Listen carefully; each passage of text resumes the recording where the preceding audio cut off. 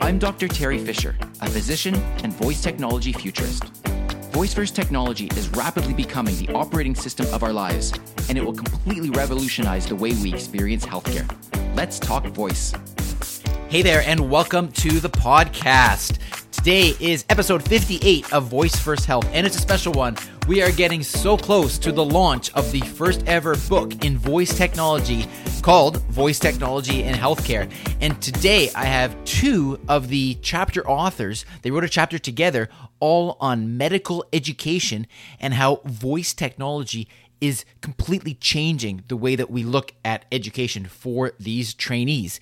Just so you know, if you do want more information about the book, you can access all the information. You can sign up for updates. You can go there very soon to order the book. And the link that you need to know is voicefirsthealth.com/book. Now, I am really pleased to have Doctors Neil Desai and Taylor Brana joining me on the podcast. These are a couple of guys that I've gotten to know over the last year and a half, and they are not only great friends, but they are real thought leaders on what you can do now with voice technology and education and where it's going in the future. And so it gives me great pleasure to bring on these two amazing guys, Neil and Taylor. Welcome to the podcast. All right. Well, it is an absolute pleasure to have two awesome guys on the podcast. We've got Dr. Neil Desai and Dr. Taylor Brana. Welcome to the podcast, guys. Woohoo! We did it. We're here. Hey, yes. All right. You guys are all-around great guys, as I said. I've had a chance. It seems like I've known you guys forever, but really it's only been like a year and a half now.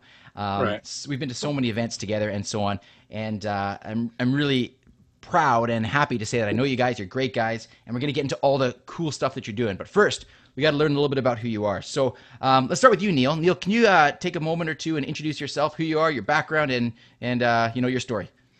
Sure, thanks. So what's up, listeners?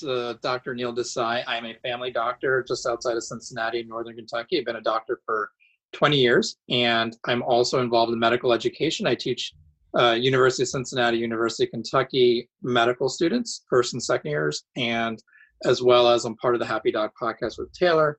And one last thing is I have a son with a congenital condition called osteogenesis imperfecta. So it's a physical disability. So I advocate for that community as well. And all right, thanks very much. Yeah, go ahead, Taylor. Yeah, and I'm Taylor, and I'm a psychiatry resident in my third year. There's so much I could talk about. I have a background in gymnastics. I grew up in California. Now I'm here in Philadelphia. And I just have a passion for education. I love helping people. That's why I went into medicine in the first place. And, Neil and I kind of stumbled on a lot of stuff together. But one of the things that we work on is something called the Happy Doc podcast. And it really came out of a place of frustration and noticing there's a lot of burnout in medicine and depression.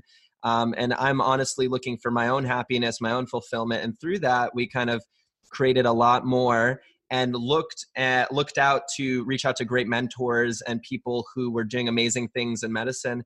And that progressed to what we're going to talk about, I'm sure, today, which is all about voice technology and how that's going to be a way to improve fulfillment, happiness, education, and having the ability to learn in a different way. So that's why I'm here, and I'm really excited to talk. Yeah, that's a great intro to, like you said, so many different things that we can talk about. I want to say right off the bat that these two guys, Dr. Desai, Dr. Brana, you guys are both chapter contributors to the book that's about to be launched, Voice Technology in Healthcare. Really, really appreciative of that. And an incredible chapter where you guys bring your expertise now in medical education at that intersection with voice technology. And we're going to get into all that because I'd love to hear your take on just that, the education and how it intersects with voice. But maybe we can even take a step back and talk about, like, how did you get interested in voice, or what do you see as the value in voice? Why are you in this space? Taylor, you want to take a stab at that one first? I mean, it happened really naturally, right? Because if you think about, first off, like the podcast community and where we're heading in general, you think about how we're so strapped for time. It's so difficult to balance working out, going to work, having a family life, educating yourself, staying on top of the news, all of these things. And the one thing about podcasting, which I loved right away, is it bridged the gap of, doing stuff like driving or walking or getting somewhere, but also being able to assimilate information. So that's where podcasting became just such a time win, where you could enrich your experience during those passive gaps. And then, so that's where podcasting kind of came up, and why I listen to podcasts in general. And voice is obviously an extension of that. And so when, Neil and I were learning more through the podcasting and reaching out to different people, obviously learning through people like Gary Vaynerchuk and all these other entrepreneurs, we start to learn more and more about voice technology and what it could do. And again, it's just voice to me, in the, looking at it from kind of just the time perspective, it's podcast plus. I mean, you're imagining a world of the future where you're able to interact with that voice experience in a way that is under your control. It's just so powerful. So it's an obvious progression for me when I think about, when I heard about it initially, it's an obvious progression into, what we need to be thinking about and how this is going to impact education and beyond. Perfect. And Neil, what's your take on this? How did you first become interested in voice, and how did you get involved in this space? So we actually got, even before, I think it was 2016, that my wife bought some of these speakers. I won't say the name, ALX. I don't want to trigger anyone's device, but you know what I'm talking about, Lexi. Yeah, you got it. So, and we were just, it's something that she just bought. It was something that we had in the home. And then something I noticed, it was just something one day, my son, he was just kind of doing a quiz, we're just, kind of putzing around on it. He was doing a quiz. It was asking him some state capitals. And it kind of dawned on me, because it kind of was this intersection of frustration with technology at work. We've talked about the electronic health record, the failure of that hype. Right. And this being a possible solution to that.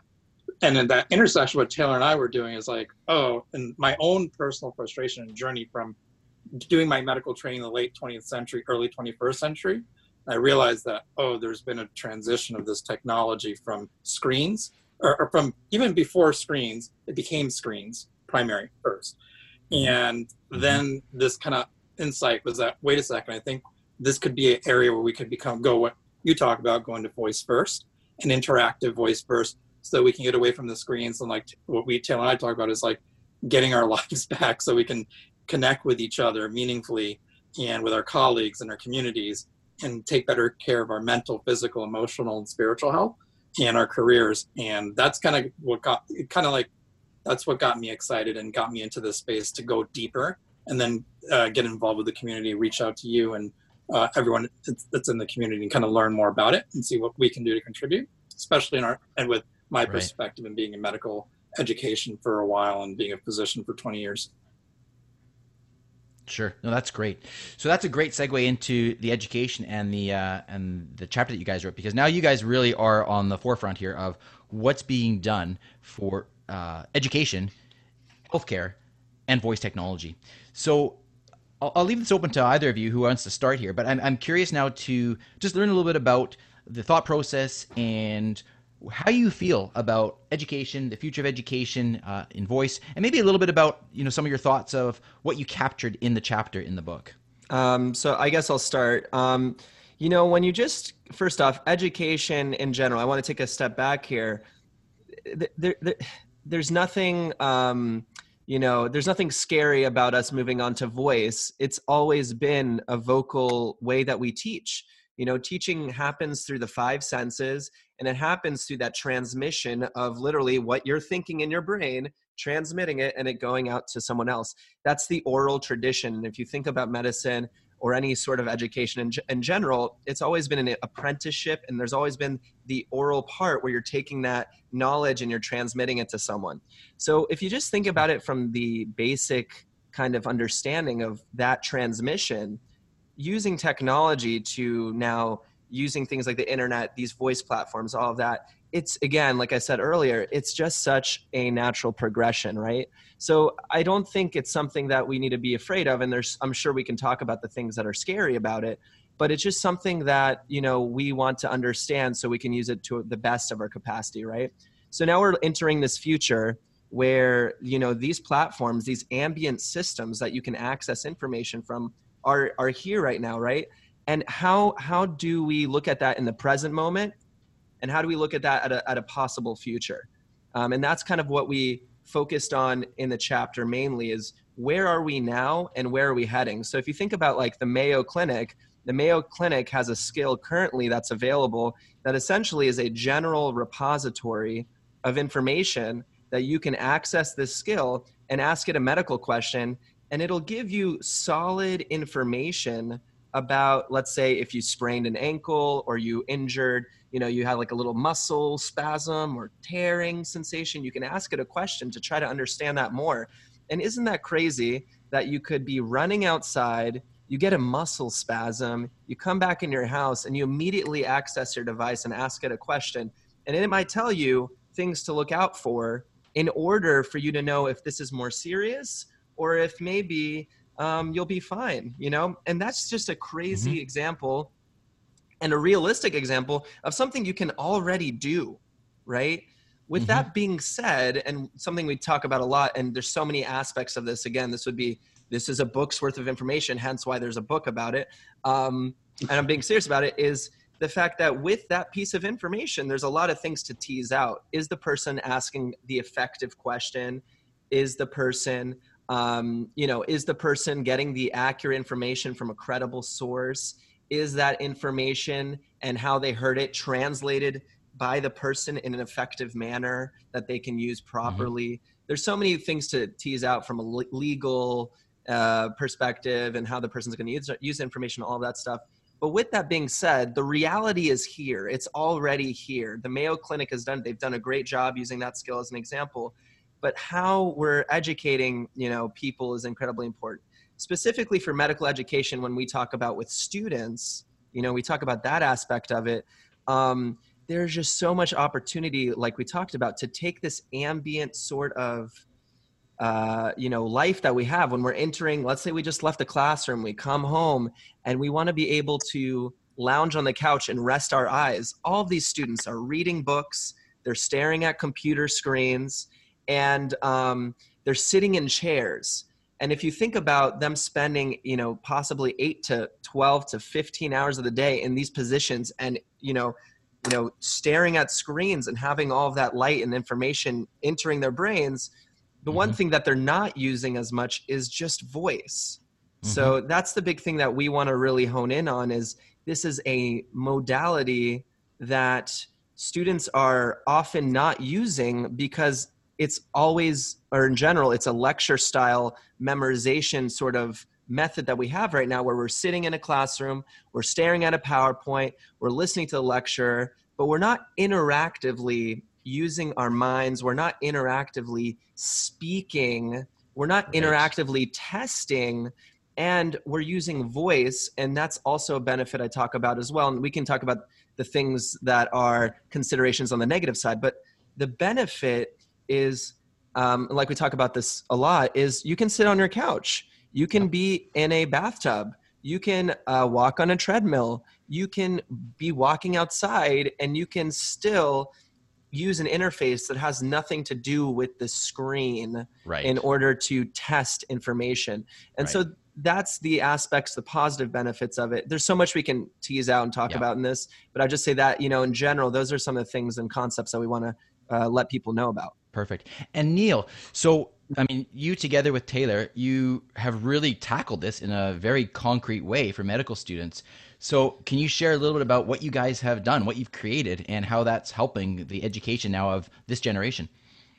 Yeah, so based on what Taylor was just saying, what he was explaining with being screen first, all those problems, the problems that we're solving is allowing students to be mobile and allowing them to be kind of healthy, as well as study using their voice. So based on that problem, what we did is we created an interactive digital flashcards called MedFlash Go. It's a question bank that allows students to just use their voice to be tested, and it frees them up to be mobile. So it's pretty straightforward. It's interactive. You can use it.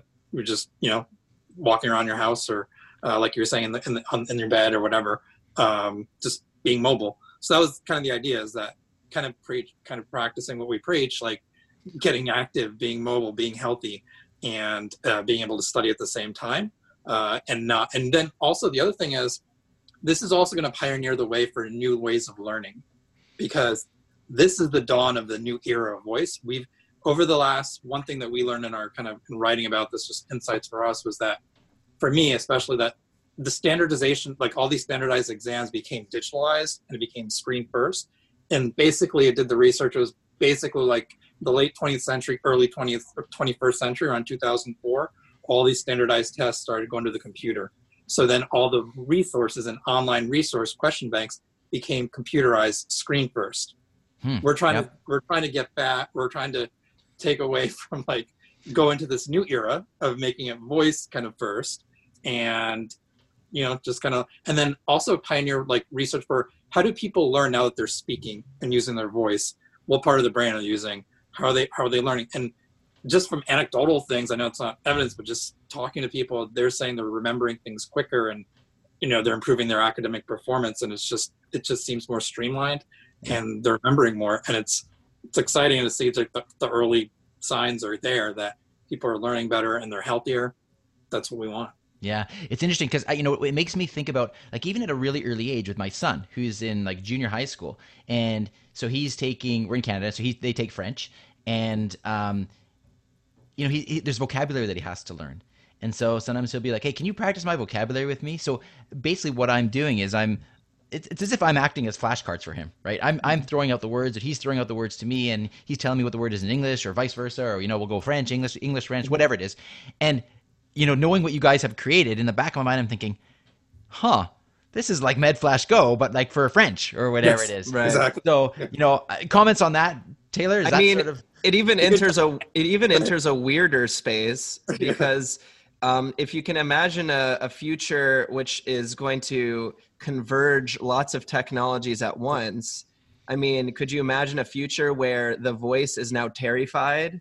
Not terrified. Be very clear there. My son's like, no, not that voice again. I know, but like, so you could imagine a future where you could literally say, I want Samuel L. Jackson to teach me medical questions, and you could, you know what I mean? And so, and with all the biomarkers and all, again, we can get into the weeds here in a possible future, but you could imagine a future where, like we were talking about, this technology 10, 15, 20 years down the road is not only going to be multiple choice. It's not only going to be free form questions where you're answering questions in a pretty basic manner. It might be able to tell not only how confident you are, but how well you understand. First, are you getting the question right? Does it check? Could it check your reasoning as to why you arrived to that answer? Is it possible that it notices your ability to look at information in a way that is synthesizing current information and maybe applying that information in new ways? I don't know where this technology is going to go. Right now, at its very basic form, it's like you talked about. It's like a flashcard. You say A through D, or you give a short answer. Like MedFlash Go right now, there's a question that talks about, what's the most likely substance that this individual's using when they come in with chest pain? And you say cocaine. It understands that, initial like answer, right? That answer, it can capture the word, but the future is going to be very interesting if we figure out ways to check for reasoning and understanding. And like you said, that's basically what technology is going to replace. Your son's going to be able to use the technology, and you're not going to have to test things. So and also what you're saying, Taylor, the other thing, Terry, is like, picture this, where you can create a skill to just put it in your voice, personalization. So a couple of things is personalization of these skills, especially not just for education, but also Taylor was talking about the Mayo Clinic. What happens when like Taylor makes a skill for psychiatry and someone's dealing with some psychiatric issue, and it's a trusted source for his patients? It's in his voice. In my voice. Terry? In his voice, like, hey, Taylor, I'm dealing with like insecurity and anxiety and not feeling good enough. What do I do? And you'll have that comfort of Taylor's voice telling you, like, your physician or nurse or whoever that you know and trust. So building trust is a big thing. Terry, someone ruptures their Achilles tendon or something. What do I do? Terry will tell you, like, it's in Terry's voice. And it's, because that person, you've already built that trust. I think that's a big thing, because trust is in short supply these days. So if we can build that trust, especially in all these experiences, whether it's education or care, I think that is going to help with that convergence and pulling things forward and adoption of all these things we're talking about. That makes me think of, education, not just for the medical student or for the trainee, but educating the patient as well. Yes. And so, I mean, you're right. I believe in this very, very strongly as well, that a lot of what we do as healthcare providers is educating the patients. And so I think what you're getting at there is that it extends beyond just educating the trainee, but also the patient, which is very exciting to me. Very, very exciting. Yeah. So can you maybe just give us a couple more? Are you able to give us a couple more concrete examples of the way MedFlash Go would work, or some of the other types of questions? Does it cover all aspects of medicine right now? How are you structuring that? Yeah, so MedFlash Go is actually just the first product we've officially released now. We're also doing, just for everyone to know, we're also doing Dental Flash Go currently and MCAT Flash Go. But, again, medical flashcards on the go. Right now, MedFlash Go is specifically for medical students. And the most daunting and scary part of medical school is passing boards. And so right now it's focused on the Step 1 USMLE and Step 1 COMLEX exam for the DOs out there. And essentially it's for those med students that are studying for this exam. Right now it has 2,100 questions that have been fully edited and cleaned up. And the plan is to go, if you guys aren't aware, there's 3 main exams in medical school. Step 1, the plan is to go Step 1, Step 2, Step 3, and also shelf exams. And shelf exams are for, when you're doing clinical rotations. That's how it works in the US at least. On top of that, with all of those questions, I mean, it's going to be a huge database, probably like 10,000 plus questions in the end. But what MedFlash Go does currently is these questions are categorized and they're also subcategorized. So for example, and it's not perfect, we're still working on it, but for example, you could say cardiology, and let's say you want to specifically look at myocardial infarction or heart attack questions. You could technically say cardiology, then you would say MI or heart attack, and it would call up those questions. And so that's what it can do currently. And again, that's not perfect. So you can categorize this huge database of questions into specific areas you want to study. Now, the questions specifically at this moment in time, you can essentially do random or those category questions, and you'll be asked a short question, and it'll either be multiple choice or free form. And if it's a multiple choice question, you'll have the option to answer A through D. And if it's free form, you're going to have to use your brain, and you're going to have to come up with the answer within a few seconds. If you don't come up with the answer, it's going to repeat. It'll ask you to, check in and see what the answer is. And otherwise, you're going to get an incorrect answer. So it really is forcing you to really recall, that information, which is completely different than anything else. And, there's still some parts to it we're trying to figure out, tease out.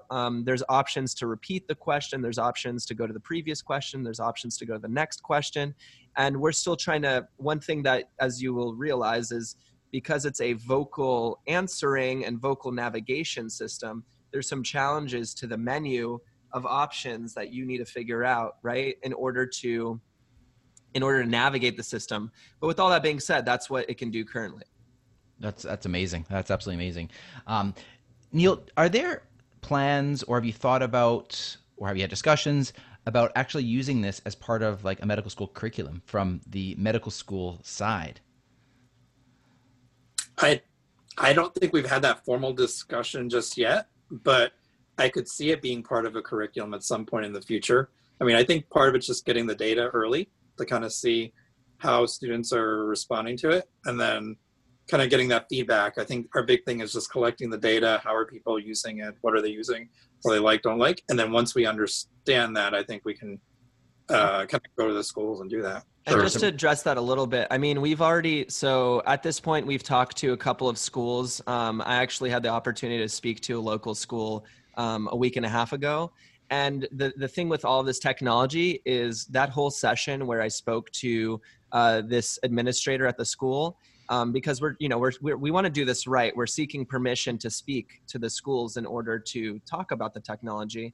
That whole session was essentially all about all the negative things that could happen with us Yep. giving it to the school. I basically was not, I wouldn't use the word berated, but I was, I had to sit down and answer 10 to 20 questions.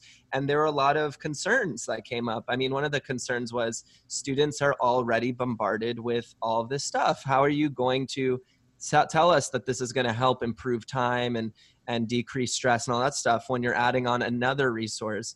So I had to kind of comment on a lot of these concerns and questions about all of that stuff. But I think there's just that learning curve, because the first natural response to a lot of this stuff when implementing, a very conservative foundation, as you know, Terry, and as you know, Neil, of course, they're all nodding, is, medicine is, typically conservative. So when you're talking about the stuff, the initial response is fear. And it's really about, talking about things in a logical and conscientious manner, how to do that. So to answer, go back to the initial question you asked about, implementing it from the school curriculum, I think the answer is it's an absolute fantastic idea. And I think it's going to be about, first not infiltrating, but first getting through the mental barrier in people's minds about this technology, which is why things like this book and information and conferencing and all that stuff will help with that. But yeah, I think a lot of it's also, Terry, I actually heard this I overheard this at last year's voice conference, and someone said when they were trying to talk to hospitals to implement, they're like, no, they're not interested. They want to see it work first. And I think that's the mentality, is like, they want to see that it's working before, they don't want to be the first to do it and have anything go wrong. So they're like, they want to see that it's working and that there's data that it's showing that it's worked before they'll be like, sign on to be like, all right, let's see this. And that sounds, like a very typical response from healthcare providers who Taylor was saying, tend to be conservative bunch. And so I think, what you guys are doing and just getting out there and putting the content out there and collecting data and essentially like trialing it with students is probably the most strategic way, I think, to do that. I think you guys are definitely on the right track with that. So that's amazing. Just with a couple minutes left here, I'd love for you guys also to comment on the Happy Doc podcast, because this is a really interesting concept that you guys are doing. And I think it's a really, really needed area that is not often talked about in medicine. So Taylor, do you want to just comment a little bit about that? Yeah, sure. I mean, so the big challenge right now, and even though I talk about burnout and depression and exhaustion in medicine, it's happening everywhere, right? So I don't want to make it just specific to medicine per se, but when you're trying to get somewhere, or when you're going through a journey, as a medical student, or if you're in pre-med, for me, I'll just talk about myself. I was entering this journey and everyone was telling me how hard it was, how difficult it is to be a doctor. I'm reading all these articles about depression and exhaustion. And yes, you can be bombarded with that information, but during that journey, if you want to do it successfully, if you want to do it well, you want to learn from examples and you want to learn from people that are doing it well and maintaining a sense of fulfillment, well-being, excitement, all that stuff. So there's a lot of focus, like we're talking about fear and negativity and anxiety. There's all this focus on that. And I wanted to create that compilation of strong mentors, excited people in the field, people that were passionate, people that are looking forward to waking up in the morning and have those examples. But, in the podcast, I want to understand why, what is it inside of them that is letting them do that? Why are they doing this? How are they operating on a daily basis? So it's that compilation and that resource, really selfishly for myself to regain my sense of happiness, fulfillment, and excitement. And I'll tell you, through the process of interviewing, I am much happier, more fulfilled. I feel more in control of my ability to operate. And I want that to be what this podcast is passing on awesome knowledge, inspiring ideas that are thought-provoking, and help you be that fulfilled doc or happy doc, or happy professional that you are. So that was kind of, the big overarching goal of it all. Fantastic. Yeah, no, I love that concept. And I encourage anybody who is looking at being more happy and fulfilled, which is probably everybody, to check out the podcast, because it's a really great one. Well, guys, I want to thank you both for your contributions to the podcast, for your contributions to the book, for your contributions to medical education, for all the amazing stuff that you guys are doing. It's incredible. And I'm very fortunate to consider you guys my friends as well. So thank you for everything you're doing, and thank you so much for spending some time here on the podcast with myself and the listeners as well. Oh, and before I forget, guys, please share with the listeners where they can go and learn more about you guys and what you are doing. Taylor? Yep, sure. So for the Happy Doc podcast, you can literally search The Happy Doc at any of the podcast channels you listen to podcasts on. And if you want to reach out to the social media on that, it's at Happy Doc Podcast. And then in terms of MedFlash Go, our website's www.medflashgo.com. And if you have I'll say Lexi, but you know what I'm talking about. Yeah. If you have one of those, that voice platform device, you can search up you can search MedFlash Go, all one word, and it'll come up. Perfect. And Neil? So Taylor pretty much told like the Happy Doc and MedFlash Go contact. For me, it's at lowercase dr NEEL 1973. So at Dr. Neil 1973, Instagram, Twitter, and then that's all you'll find me. Perfect. And I'll say that Neil's Twitter game is on point. We often joke that he is a bot because I don't know how he responds and is able to comment on, I think, just about every single tweet that I see that comes across my feed. So, so you gotta. Anyway, this podcast does prove that he's not actually a bot. So, way to go, Neil. Keep up the Twitter game. All right. Well, again, thanks so much, guys, for being on the podcast. Really appreciate it. Later. Thanks. There you go. I hope you enjoyed that podcast. We had a lot of fun with that, as you could tell. And certainly I will have all of the links to the various resources that were mentioned on the show notes page, which you can access at voicefirst.health.com/58.